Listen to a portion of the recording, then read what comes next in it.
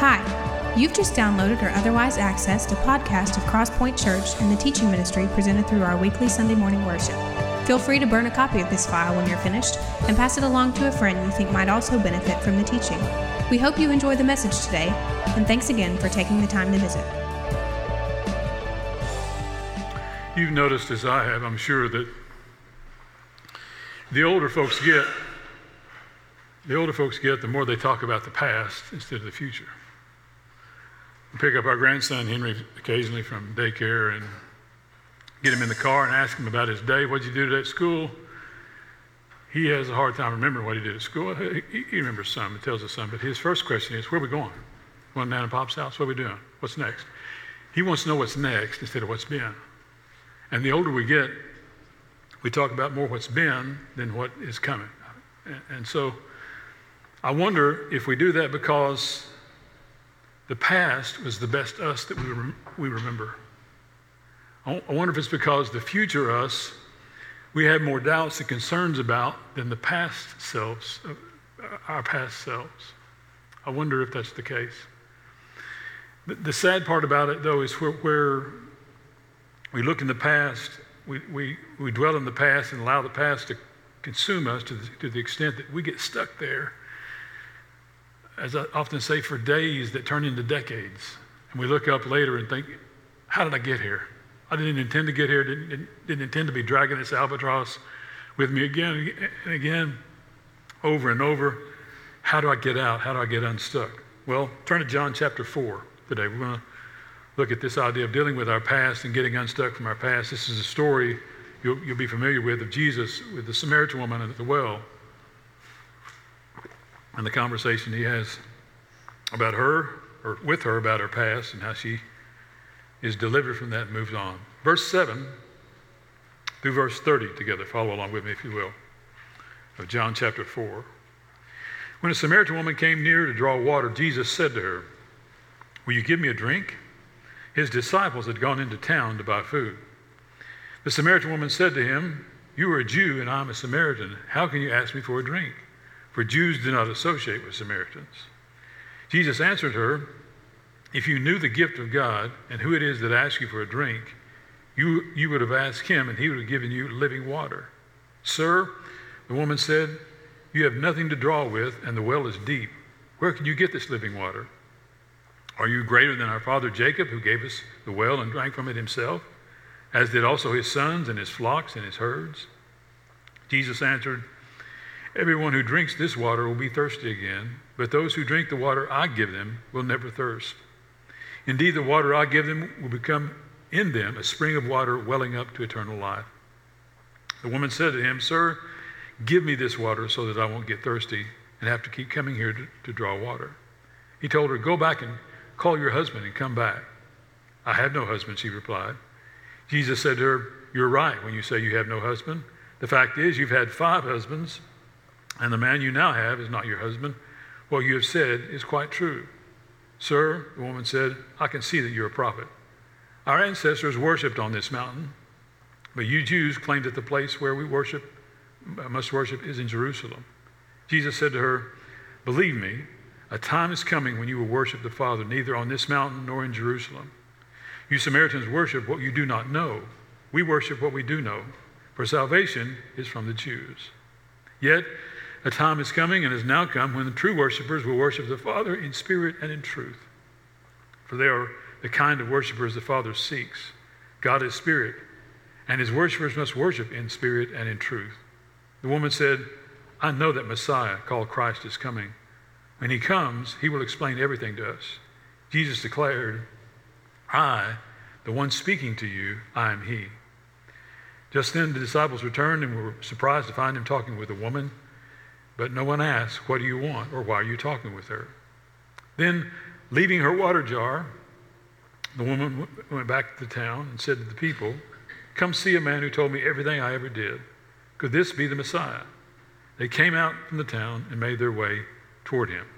Now, 4 things today I want us to see if we can glean from this text about getting unstuck from our past. The first of which is this, is we've got to realize the past is already known by God. The past is already known by God. Look at 16 to 18. He told her, "Go back, Call your husband and come back. I have no husband, she replied. Jesus said to her, you're right when you say you had no husband. The fact is you've had 5 husbands, and the man you now have is not your husband. What you've said is quite true.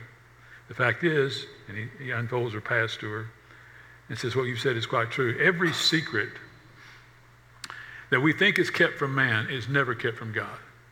He knows every sinew of our body, every hair on our head, and every secret in our heart. Knows everything that we keep from others, he already knows. Whether it's about our past or otherwise, he already knows those things. He knows our weaknesses. He knows our vulnerabilities. Listen to these words from 2 Corinthians chapter 12. But he said to me, my grace is sufficient for you, for my power is made perfect in weakness. Therefore, I will boast all the more gladly about my weaknesses, so that Christ's power may rest on me. That is why, for Christ's sake, I delight in weaknesses, in insults, in hardships, in persecutions, in difficulties. For when I am weak, then am I strong. Notice that this conversation is just between the two of them, but it's a revelation from him that brings about a confession from her. It's this conversation that's going between the two of them. The Lord is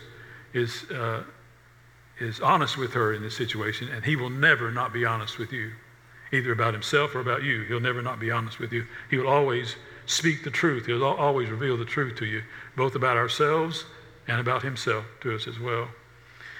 When the truth comes to light, our best response is always an honest admission of our own past, our own failures, and our own sin. We'll see a little later about her public confession, but this is a confession of her own choosing, a conversation of her own choosing about water and about the well and about her past and how he speaks to her to reveal that to her. But it's a private confession of her own sin and her own past. It's something that when God calls us and calls us out and exposes us, that it's not an option to run and hide, because as I said, he knows us well anyway. It's whether it's dealing with our own salvation or dealing with our own maturity. With our own salvation, we've got to admit that we're a sinner before we can come and be saved by him. As it relates to our own maturity, we've got to admit that we're not all that. And we've got issues that we've got to deal with before we can let the past go and step into what he has for us, step into the next story of our life, the next page that he wants to turn for us. But our past, all of it, good and bad, is already known by him. That's the first step we need to know. The second is this, is the past requires an honest response. It requires an honest response. Look at verse 19. Sir, the woman said, I can see that you're a prophet. I can see that you're a prophet. This woman's response is, she's privately exposed, basically, and her response is pretty telling. She, in essence, is saying, I can tell you are a religious man. I'm religious too. And in doing so, she diverts the conversation away from her own failures, her own past, her own lies to the Lord, seemingly, or indiscretions. And she tries to divert the conversation into a direction that makes her look a little better, look a little stronger in front of him. You ever try to do that with God? Me too.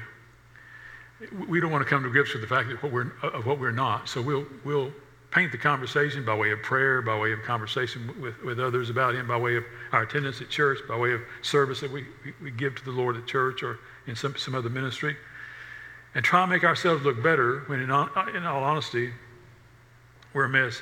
We're, as the scripture says, full of dead men's bones. We're all in various states of brokenness. But her response is telling. She brings up her traditions and her rituals. What Jesus was looking for from her was honesty and transparency. She didn't give him that. Her past was suddenly and completely exposed, and rather than coming clean, she tries to divert the conversation, as I said. Get this, though. Always with God, and usually with others, honesty and transparency is our best vehicle forward with him. As I said a moment ago, it's because he already knows that in the first place. And because he already knows that, why not just come clean with him and be honest with him and transparent before him? And that's usually the best idea with others as well, assuming that it's an age-appropriate conversation of, a person's maturity or immaturity, or how deeply you know them in terms of how honest you can be. But that's usually the case, the best case with others as well. Let's just be honest and transparent with each other about what we are and what we're not. Because here's the reality. God already knows it.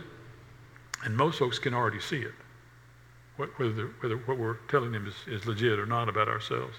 But that's usually the best policy for us is honesty and transparency with him, because, as I said, we all have a boatload of brokenness to bring, and God knows that. And as I say, others can usually recognize that as well. So what has been your response to God asking you to walk away from your past and walk closer with him? I wonder how we respond to that consistently. I wonder if some of us are living off of our parents' coattails, spiritually speaking. I wonder if some of us are living in light of that last great youth retreat that we went on, or in light of that last great mission trip that we were a part of. And I wonder if we are living our spiritual existence from experience to experience to experience. And what happens in between those experiences, whether they're 5 years apart or 105 years apart, is the mundane, the part that we don't want to deal with honestly and transparently before him, because we don't like those valleys. We don't like those places that when we're honest about ourselves, we're not with him the way we should be with him. We're not with others the way we should be with him. I wonder if those types of things keep our past in the past, and we allow, by doing that and living in that way, we allow the enemy to keep dredging that up and say, this is who you were, and it's who you are, and it's who you're always going to be. This is who you were, it's who you are, it's who you're always going to be. I wonder if those valleys in between the mountaintop experiences that we've had with him are the valleys that keep the past dredging up in our lives and keep us ever attuned to it and never moving beyond it, keeping us stuck in those places. But it requires an honest response from us, our past does. It's already known by God, requires an honest response. Thirdly, our past makes transformation necessary. Our past makes transformation necessary. Look at, if you will, at verses 20 to 24 with me. Our ancestors worshipped on this mountain, but you Jews claim the place where we worship must be in Jerusalem. Jesus said to her, believe me, a time is coming when you will worship the Father neither on this mountain nor in Jerusalem. You Samaritans worship what you do not know. We worship what we do know, for salvation is from the Jews. Yet a time is coming and has now come when true worshipers will worship the Father in spirit and in truth. For they are the kind of worshipers the Father seeks. God is spirit, and his worshipers must worship in spirit and in truth. You Samaritans, he says to her, worship what you do not know. In essence, he's saying, you can't see that your problem is not where you worship, but whom you worship. Your exposure, your lack of exposure is not allowing you to see that truth. Jesus was exposing her legalism and telling her that it's not the mountain or the city of Jerusalem that matters. But what matters is worshiping the Father in spirit and in truth. And that can be done anywhere. It doesn't have to be done in a church. It doesn't have to be done in a religious setting at all. In fact, as I've shared with you before, some of the deepest times I've ever spent with the Lord are with the drone of a tractor or on my lawnmower, or sitting in my office upstairs here mornings asking God what I need to be sharing with you, and he shares it with me, and my takeaway is, that's some pretty cool stuff. And I love worship here, and I hope you do too. But I hope this is not your only exposure. I hope this is just the icing on an already pretty good cake for you. That's what he's talking about in worshiping him in spirit and in truth. He says that the place doesn't matter, the setting doesn't matter, but to worship in spirit and in truth. It's also telling you, notice that he tells her here, you worship what you do not know. That's a telling phrase. He's saying it's not about the location, it's not about the church, not about the songs, not about the sermon, not about the ritual, not about the traditions. It's about me. You want to worship me, you can worship me anywhere and in any setting. And if it's about him, then it's not about how we're perceived by others. That we have to be honest and transparent before him and before others. The freedom to hear, the freedom to feel, the freedom to respond to the Spirit, and our worship in him is spirit and in truth. And this truth is our security, our boundaries that God puts on our worship. Authentic spirit and truth worship, though, is transformational. It's something that has little, in this setting on Sunday morning, has little to do with either John or me. Your worship is what God wants it to be in your life because of you and him, not John and me. It could be, in fact, it could be, well, it is oftentimes a couple of flunkies trying to do our best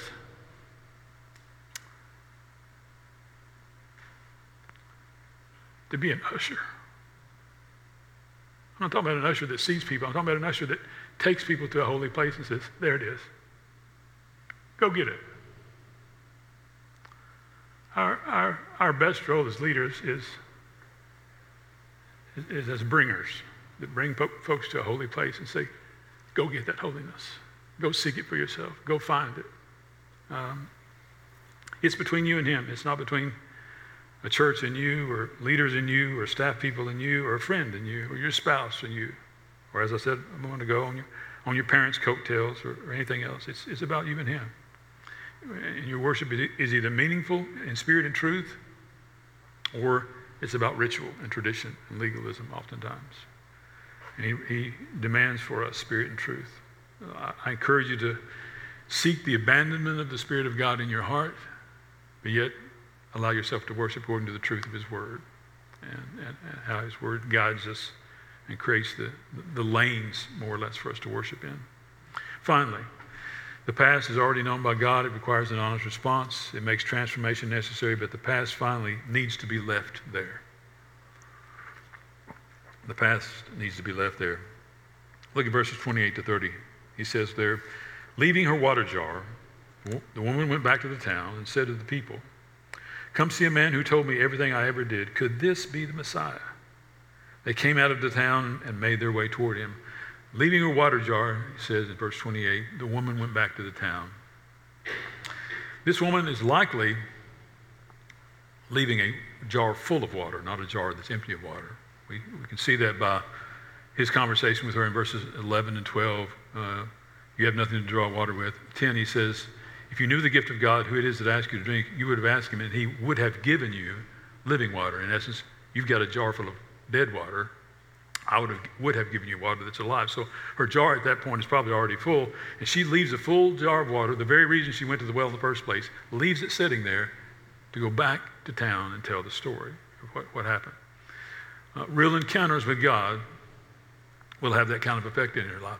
It'll make you forget things that you thought were important. It'll make you forget things that you thought were relevant, things that you thought were a bigger part of you than what they should have been. In telling her story, she at least partially reveals her past. She says, come see a man, come hear a man that told me everything I ever did.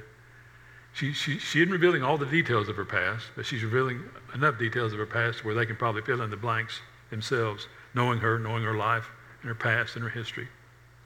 She talks about that in verse 29. But her encounter with Jesus, and she refers to him, could this be the Messiah? Could this be the one? In fact, I think it is. It's her encounter caused her to totally refocus and walk away from the past. What's the lesson there? The lesson there is this, that true repentance is about two things. It's about confession, and it's about action. It's about confession in the sense that here she is telling this story to expose herself, to create a sense of honesty and transparency about herself, not only just to Jesus at the well, but to the townsmen and townswomen that she talked to, revealing a greater honesty and transparency about herself, confessing that she is not what they perceive her to be. And it's about action in terms of, you see her leaving the water, leaving the past, leaving her legalism, leaving her former self, and walking in this new way, leaving all that behind and retelling an honest and life-changing account about this encounter with Jesus that she had. As a result, many of her townspeople became believers as well. We see that in verses 39 to 42. You can read the rest of the story there, as Paul Harvey would say. Many of them are come out to see this guy, and they come to know him as a result of that, 39 to 42.